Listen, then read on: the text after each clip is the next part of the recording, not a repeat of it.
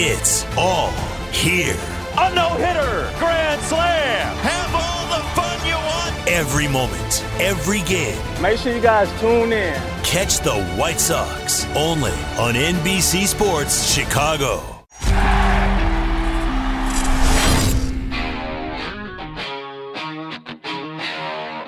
Hey everybody, it's Chuck Arfine. Welcome to the White Sox Talk podcast, brought to you by Wintrust. Okay, the All-Star game is over. A mic'd-up Liam Hendriks gave America the first rated R save in Major League history. Congrats to Liam and to us. That was hilarious. And now it's time for the White Sox to begin the second half of the season. What is in store for them? Both on the field with the team and off the field in terms of trades, with the trade deadline coming up at the end of the month. Well, Jesse Rogers is back from the All-Star game. He's going to join me on the podcast to talk about possible trade targets for the White Sox. In fact, he spoke with two of them at the All-Star game, Eduardo Escobar and Adam Frazier. Could the White Sox make a deal with the Cubs? A lot of chatter amongst White Sox fans and media members about this right now. Well, if it was to happen, what Cubs player could he see coming to the South Side? What about relief help? Jesse gives us a couple of names to look out for and more. So it's Jesse Rogers recapping the All-Star game and talking about possible trade targets for the White Sox as we start the second half of the season and the trade market starts to heat up. It's coming your way. Across America, BP supports more than 275,000 jobs to keep energy flowing. Jobs like building grid-scale solar energy in Ohio and producing gas with fewer operational emissions in Texas. It's and, not or. See what doing both means for energy nationwide at bp.com/investing in America. At Wintrust, we know true fans show their team pride every chance they get. With White Sox checking, you'll score a Sox debit card. Plus, you'll get a special offer when you open online today at wintrust.com/SoxTalk. $100 required to open. Member FDIC. White Sox! White Sox! Go, go, White Sox! That ball hit deep, way back! Deep to left field! Holy cow! Carlton Fisk has put the White Sox ahead. Jimenez leaves the ballpark. You can put it on the board! Yes! We got a chance to do something real special. All right, sit back, relax, and strap it down. It's time for the White Sox Talk podcast. All right, Jesse Rogers covers the White Sox, the Cubs, basically everything going on in MLB for ESPN. He just got back from the All-Star game. I guess, Jesse, what I can sum up from the All-Star game itself was we got a whole lot of Liam Hendriks, probably too much for the FCC's liking, not enough Tim Anderson, and no Carlos Rodon. Would you agree with that? Yeah, no, you summed it up well. And man, I didn't think I rarely look at like how many retweets I get on something, but I tweeted out that quote from Kevin Cash that he was sick to his stomach, that Tim Anderson didn't get in at bat. And man, it got retweeted like 100 times. I mean, that was an emotional thing for people, apparently, Tim Anderson not getting in at bat. I don't know if it happens every year, but I feel like there's always a player that gets kind of screwed, whether it be not getting in at bat, not getting on the mound, not getting in the field. Now, Anderson did play 2 innings in the field, and then he was left on deck, as Cash said. So it was, I guess, kind of cool. The manager recognized him in his post game, but the highlight certainly is Liam Hendriks. I wonder if he didn't really realize he was live or just was saying that. I'm not sure. I'm still not sure. Okay, my guess is because he couldn't hear them, he probably thought they can't hear me. That's my guess. He's not in broadcasting. Right, true. He's just true. playing. He's like, oh, this is defective. It's not working. I'm just going to swear, because that's my guess. I don't know. Yeah, don't forget Lance Lynn got in there, and I was able to talk to him after the game. Man, this is one of my favorite players in baseball. Yeah. You must feel the same way. I mean, I feel like anybody that's a little bit of age, he brings back that whole old school mentality. But I'm assuming young fans like him as well. He's just no BS. And it was fun talking to him. I asked him, did you have the same adrenaline as you would in a regular season game? He said, absolutely. I don't want to give up a hit anytime. I said, what about a walk? Because he did walk a guy. He said, I was trying to strike him out. So I can live with that. But he pitched a good inning, and it was just good to see a couple Sox out there. I think Lance Lynn is, quote unquote, your dad's favorite player. Like he's a dad's favorite, right? Unfortunately, I'm getting 11 years old. I'm getting to that age. Yeah, if I'm 11 years old, I'm not like, oh, Lance Lynn, that's my guy. It's going to be like Tim Anderson, right? Yeah, you're right about that. So it's funny you bring that up because Carlos Rodon is a little bit younger. I consider him still young, right? Sort of. Right. I mean, he's been in the league around. Anyway, so at media day, I was alone with Rodon, and I swear to God, Chuck, I said to him, tell me that Lance Lynn is one of your favorite players. I want him to be one of your favorite players as kind of a younger guy. He said, absolutely. I think he swore. He said, absolutely. And I go, good. I'm glad to hear that. I'm glad like a little bit younger players love everything about Lance Lynn. Yeah. I want a t-shirt of all the things that he's said, like big bastard. Yeah, totally. I love when he said, I belong on the South Side. I'm a South Sider. He'd been here like a minute and he already feels like he belongs there. And you know what? He kind of does. He could put away a Polish or two.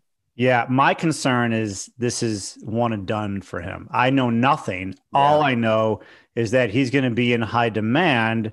And how many years does he get? How many years of a contract do you think he'll be looking for? Because if it's, I mean, how old is he? 33, 34? So, yeah. I don't think he gets more than 3. I just don't. I mean, age catches up to you quick. A good 3-year deal, no doubt. He's certainly made himself some money. Maybe the Sox will re-sign him. I get it. Kopech's winning the wings, Crochet, but boy, he's a tough guy to replace. Just the whole demeanor. Yeah, but I'm just looking at finances because all right, then there's Giolito at some point. Mm-hmm. There, you have one more year of Keuchel. You're going to be putting Kopech in the rotation, I guess. Maybe Garrett Crochet. And he probably won't pitch any better than he has. I mean, I get it. And at some point you do have to turn it over. And like you said, you bring in the younger guy that's not making as much. And eventually you may have to pay those guys like Giolito. Everything you said is so right. I just love watching the guy pitch. That's all. Yeah. I guess I'm just speaking realistically. Yeah. Because he's going to be free agent. Someone is going to I think some team is going to be like, we need him. We're going to, if not overpay, we're going to pay a lot of money for him. Will the White Sox do it? I just don't know the answer to that one. I see it being competitive, right? Yeah. No, I agree with you. And the same question is going to come up with Rodon, who's a little bit younger, but he's going to demand an even bigger contract. So, look, those are decisions for November. If you have a parade before that, all bets are off. Stay, go. Nobody will care that much, although you'd want to repeat. If they don't win it all, then you're like, well, can we afford to lose this guy? We might need him for the next run. So those questions change. The answers change depending on how the season ends. Okay, so that's down the road. Let's talk about what could be coming in the short run in terms of the trade deadline. You spoke with, Eduardo Escobar, Adam Frazier at the All-Star game. Please disclose anything that you can from what you learned from those conversations and others at the All-Star game. Yeah, I mean, isn't it interesting that 2 guys that are on the market both made the All-Star team? That's good, right? That's good for the buyers out there. It's also good for the sellers, I guess, because they'll get as much as they can for them. They are certainly aware of the talk. I talked to a bunch of players that are on the trade market, some not necessarily on the White Sox radar, and every player has a different way of handling it. Like Kyle Gibson of the Rangers, he'll be on the move, not to the White Sox. They don't need a starter, is turning off his phone for the next 2 weeks. And if he turns it on and a Rangers executive is on there, he'll know what's going on. Escobar, completely aware, much more in tune with what's happening, knows about the White Sox rumors, understands that he's probably gone. I mean, it's just a matter of time for him.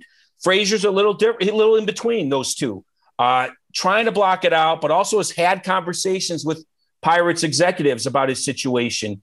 And he's got 1 more year left, right? So it's a little bit different. And that's why I think Escobar probably is the top target. I did some investigating around him in terms of, what people think of him and demeanor and locker room fit. And it seems like he'd be perfect for the White Sox in all those ancillary ways. And then also production on the field. he's sort of the right age that you're fine to move on from him after this year. So I really talked to him, for a while to get to know him, and then I watched him in the NL dugout and all the interactions. And it does seem like he'd be a really good fit. That's what I'm hearing. Great fit for this team. Obviously has a history. The contract makes sense for a number of reasons. Obviously, it's 1 year, and you just can plug Nick Madrigal on second base next year. Frazier, okay, then you're entering next year, and there's unknowns about next year with the collective bargaining agreement. Do you want to take that on right now? I don't know. But then I see Frazier play, like he played against the White Sox. I'm like, oh my God, this got to be great for the White Sox. Yeah, they're both good players. And remember, the return really goes up a notch when a guy has another year on the deal. Mm-hmm. Escobar's, the return for Escobar, it won't. The Sox will not have to give up that much. Yeah, I think it comes down to, okay, how much money you're willing to take, and if it's less money, it's a better prospect. But it's not going to be anybody that you're really. My guess. It's not going to be any big time prospect like, I don't even want to throw a name out there, but anybody that you are emotionally invested in. Would you agree? Oh, 100%. I mean, we know this about position players in general. Look, he's not Chris Bryant at the deadline or JD Martinez, or, he's a good player and he made the All-Star team. But he's, a nice second baseman, actually has more power than you'd think looking at his size. So you give him one prospect back. That's what the Diamondbacks would get, and it wouldn't be a top 10 prospect at that. So it's not going to cost much at all, and it makes a lot of sense. So it could just be a matter of time at this point.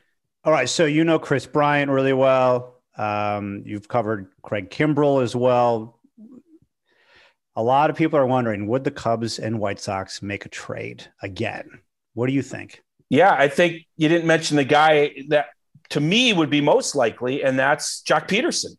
I know on the radio they've been talking about Baez, move him over to second instead of Escobar. I just don't think that's happening. Kimbrell's not happening. It's that the prospect return would be huge. That's where the White Sox would have to give up Crochet or something. Well, how much is left on his deal? No, he's got an option for next year, so he's technically a free agent. It still would be big. Really? It still would be big. Yeah. I mean, that Craig Kimbrell is that's the piece. And we could do 20 minutes on this. Go back to 16 with the Cubs. You don't trade for Aroldis Chapman in 16 or Craig Kimbrell this year if you're in third place. Right. These are finishing touches to a World Series team, and that is going to cost you. I would almost guarantee you Kimbrell gets traded to a first place team or second place team. Now, in this case, I get it, the White Sox fit that category. But they have a really good closer, an all-star closer. So now one of them pitches the eighth inning. And is it really worth it to give up that much for an eighth inning guy? And remember, crosstown trade, as Theo said back with the Quintana, Cease, Eloy, there's a tax involved. The Cubs had to give up that extra player. The Sox would absolutely have to give up more than they would want for what would be an eighth inning guy, whether it be Liam or Craig. It's just a pie in the sky. Jock Peterson, I still think the Sox are a little bit deficient from the left side, unless Gavin Sheets is the answer, which he might be. Or Brian Goodwin. On paper, I feel like, Peterson's a veteran, all that stuff. And the Sox have always liked him, and he wouldn't cost that much either. So if they were to do a deal, I think it would be for Jock. That makes more sense because you look at the schedule. Right after the trade deadline, the Cubs and Sox play 2 series. And if you're going to what a PR hit that would be if they say traded Chris Bryant or Kimbrell to the White Sox. Jock Peterson, not as much. Do you feel like how realistic do you think that would be? Jock Peterson and the White Sox. If the Sox are interested, I think it's possible, but they may have enough hitters if they trade for a second baseman. Mm-hmm. Well, I mean, Gavin Sheets and these guys, these rookies, Vaughn certainly has proven he's a mainstay. So I'm saying if they're interested, I think it could happen. Why not? We saw a huge one just 3 years ago, Quintana for Cease and Eloy. So absolutely, I think a Peterson deal could happen much more than I think a Kimbrell or Javi Baez one would happen. All right, the Javi Baez, who started that? I think Tom Waddle. I mean, come on. It's not happening. I don't want any White Sox fan to even think that there's a chance of this. If Tom Waddle wasn't the one who started this, and he did. I put it all on Tom. Why is he doing this? Yeah. And I don't even like the Trevor Story angle either. I don't like the idea of moving the shortstop over to second and giving up a bigger prospect for either of those guys. And then it's just weird. Escobar fits in perfectly. So does Frazier. Just go that route. Your team is pretty stacked, especially with Eli coming back and probably Luis Roberts. So unless they feel like they have to go a little bit a notch higher, to me, it'd be Jock Peterson. What about relief help? You hearing anything with relievers in the White Sox? I haven't heard that. Yeah, I haven't heard specific names, but I will tell you, I absolutely like going back to what we talked about before. The idea of taking a ninth inning guy on a bad team and moving him down to the eighth inning on a good team. Richard Rodriguez fits that category from the Pirates. I'll give you another name no one talks about. Kendall Graveman is having an unbelievable year with the Mariners. Now, the Mariners are kind of in it. I think they're 3.5 out of the wild card. I just don't think they're going to be buyers. And if the Sox come calling with the right prospect, I think they would move Graveman because Graveman could be a one-year wonder. You don't know, but he is pitching great. If you recall, the Cubs had him while he was rehabbing and then let him go. He had Tommy John, and now Seattle is reaping the benefits. But I like those kind of guys. They're not in a high-pressure situation necessarily as ninth inning guys. They'd be entering some high-pressure situations, but now as an eighth inning guy, I love that idea because you take the ninth inning mentality and you stick them in the eighth inning on a better team in a pennant race. I'd be surprised if the Sox didn't get sort of one of those types of pitchers. I just think that from the right side, Kopech's not enough, and Foster and Hoyer, they haven't had those years that we thought they'd have. Yeah, I think I would say Hoyer's had his moments, his real good moments, but he's not dependable, at least not yet. I could see them adding 2 relievers if they really want to go for it. And Tony wants a rock solid bullpen, and right now it's not World Series rock solid. It is. We can get to the playoffs with this solid. Something happened before the break that I brought up to Tony, and he kind of downplayed it. But I looked at Baseball Reference, and at least according to them, Jose Ruiz, until about a week ago, had not pitched in a high leverage situation, at least according to Baseball Reference. In the last 10 days, he's pitched in 2.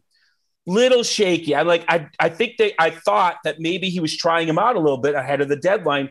Tony downplayed it, but I'm going to stick with it because I don't think it's a coincidence right here in July. Ruiz gets a couple high leverage.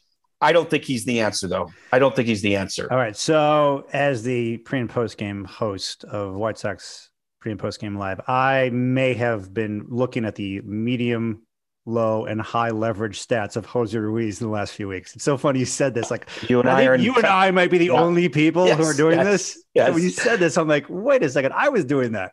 Did you go to Baseball Reference? Because I think and he had 0. It was 0. No. He had, I think, 4 at bats. No, against high leverage. Yeah. Okay. I was looking at appearances. It said 0 appearances. Maybe he entered the game in zero times at high leverage. Now maybe within the appearance, whatever. The point is he really hasn't had a huge tryout in that role. He's had a few now, and I'm not sure he's the answer. Well, what I found was this. You put him in low leverage situations, he is amazing. Yeah. Really good. You put him in what they call medium leverage. And I was trying to find out what medium leverage meant, and I couldn't exactly find that out. But please don't ask me. No, but you can use your imagination. A medium leverage situation, not good at that as well. So when he's coming to the games, because there have been times I'm like, wow, look at Jose Ruiz. He's incredible. And I realized, that was a low leverage situation. You know what? There's a method to the madness of Tony La Russa, as I'm finding. There's a lot more going on with a lot of the moves that he's made. Looking back at April and May, they were dissected. Like, why is he doing that? And there might have been part of why Jose Ruiz was in that situation, because he also wants to say, okay, the trade deadline's coming up. What do I have in Jose Ruiz? Let's put him in the game.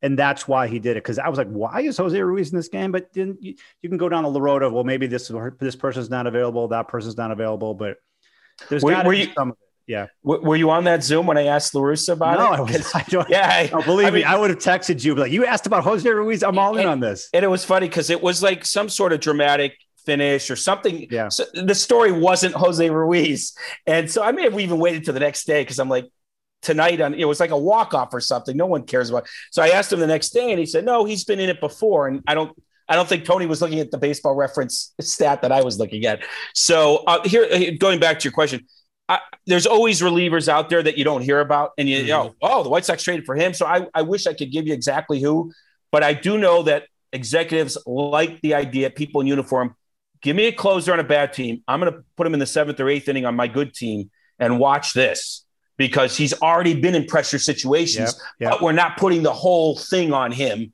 to close now in a pennant race. So keep an eye on some of those names. Here's a question for you. Next year at the All-Star game, will the manager for the American League be Tony La Russa? So ESPN.com asked me just yesterday during the break to give me some best bets for the second half, right? If I was advising people out there. And before we taped this podcast, I wrote it up, the White Sox plus 800 to win the World Series. And my reasoning is simple. It's the same reasoning I've given for the first 3 months of the season once we knew they were really good. Not many teams can boast a 6-man rotation, if you include Kopech, that the White Sox can. And starting pitching is how you win championships. Now, if the Sox strength was the lineup and not pitching, I would not have picked them. But starting pitching is like having the best goaltender in hockey. Yep. It can win you when you have other parts of the game not going well. And I certainly have some questions about the White Sox against better competition. I absolutely want to see what they do against the Astros this weekend. And then in those road series in the second half, that road trip against Tampa and Toronto, I want to see that. So we don't know exactly what they're going to be in October, but we do know those 5 guys have carried them, will probably continue to carry them with Michael Kopech. So managing the All-Star game next year, I mean, you're putting me on the spot. Sure. I'm going to say sure. Tony La Russa will be doing it. Why not? I'll get back to La Russa in a moment, but you mentioned their record against, really good teams. So I got the numbers here.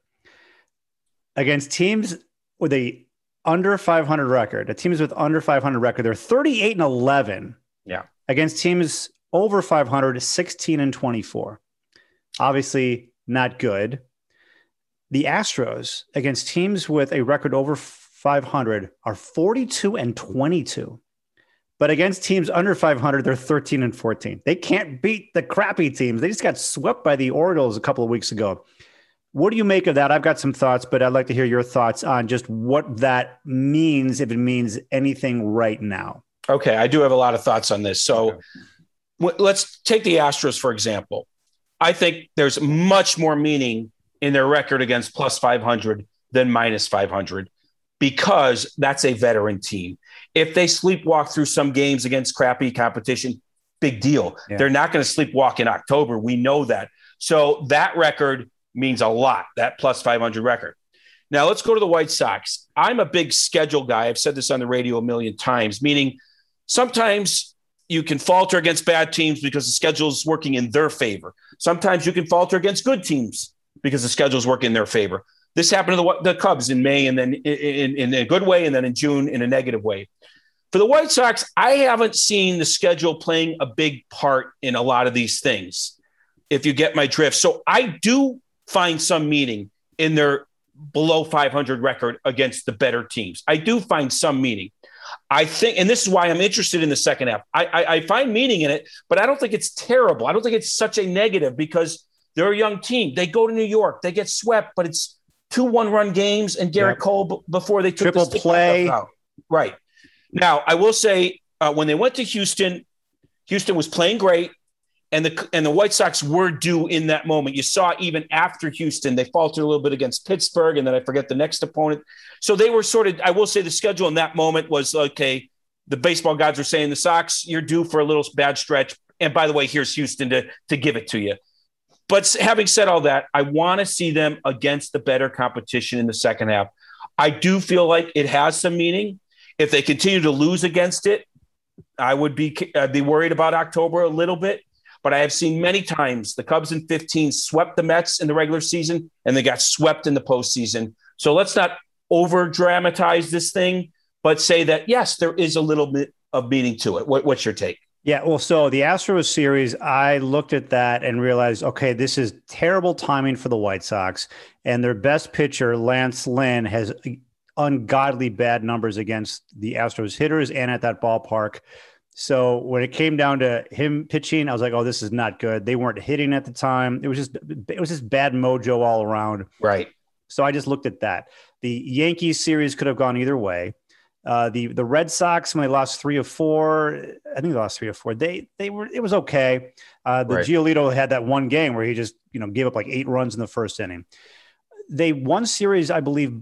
Didn't they beat the Jays and the Rays at home? Yeah, at home though. That you absolutely fine, but I do want to see it on the road. But yeah, so it's not so bad. I think you're trying to make the case that it's not so bad. I mean, the Yankees needed a triple play as well. Yeah, I would say that even though their record against over 500 teams is under 500, was it 8 games under? I would say this White Sox team is essentially a 500 team against teams over 500. I get it. That's what they probably are. Let me say this. I think you'd agree with me.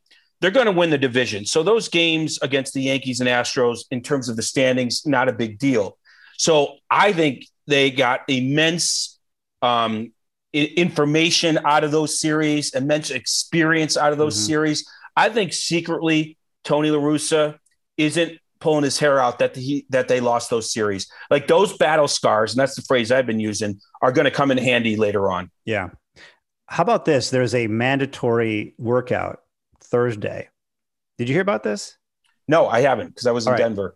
Okay. So I think I have not been able to confirm this. I was on the set. I probably shouldn't be bringing this up if it's not true. I was on the set during the post-game show, and they said in my ear, yeah, the White Sox are having a mandatory workout Thursday unless you're an all-star. And I heard that, and I was like, you know what? This is Tony. This is Tony getting his team ready for the second half. The first game is first series against the Astros, and he wants his guys ready because he knows what an all-star break can potentially do to a team, and they got a big series coming up.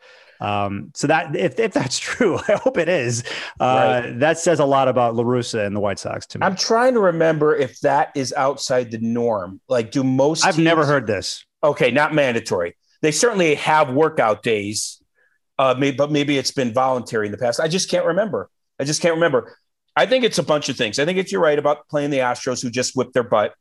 It's, second half, refocus. Also, they have an 8-game lead. You can lose a little focus just on that alone. Yeah. So I wonder if they were playing a different opponent, if it would be different. I'm glad he did let the All-Stars off, because if not, that would be classic Tony La Russa, right? All-Stars get back here and work out.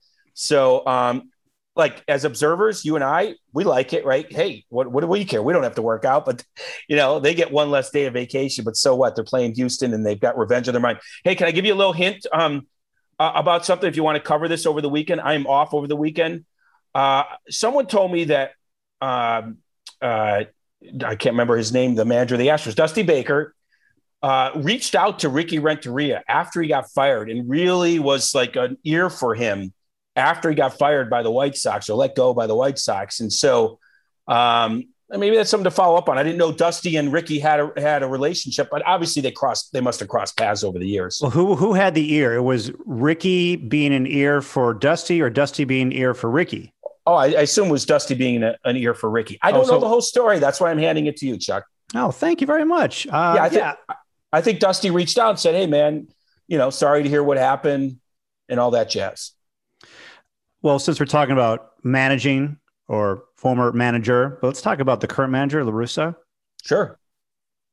I don't know what your opinion was of him when A, he was hired, B, going into the season after the spring training he had, or where you are right now and how he's been a fit for this team.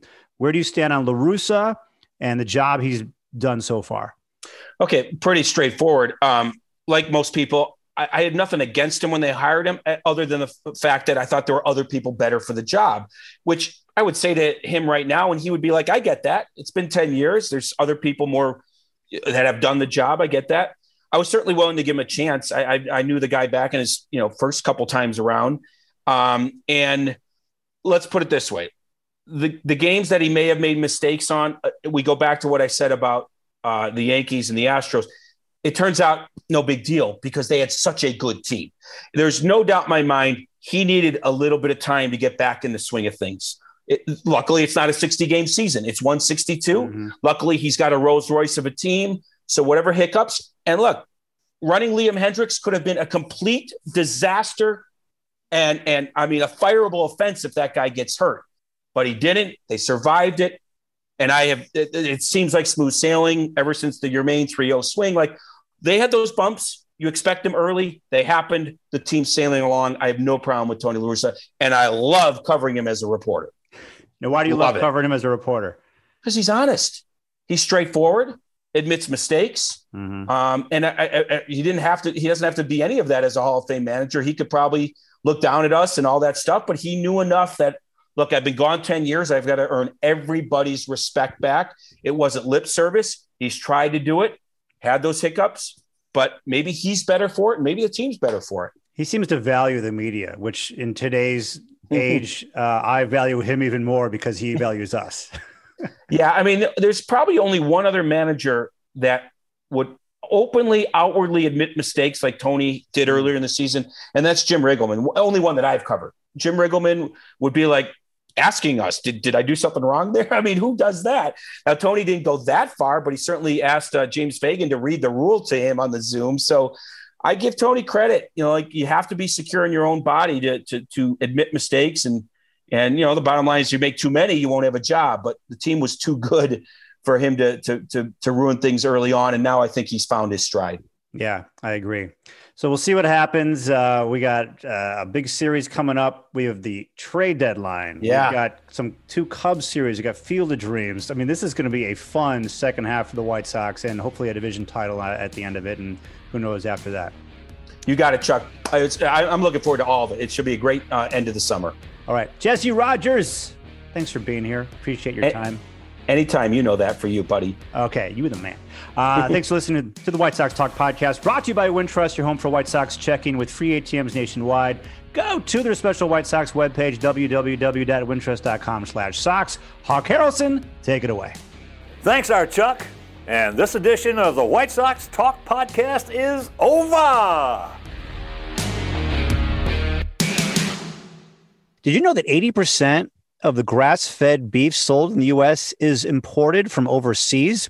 That's why I get my meat from GoodRanchers.com. When you buy Good Ranchers, not only are you getting amazing meat, but you're also supporting American farms. GoodRanchers.com safely delivers American craft beef, better than organic chicken, and more. Delivered quickly and safely to your door. Don't play the grocery store guessing game. Know where your meat comes from with GoodRanchers.com. Go to GoodRanchers.com and use the code Chicago for $20 off and free express shipping.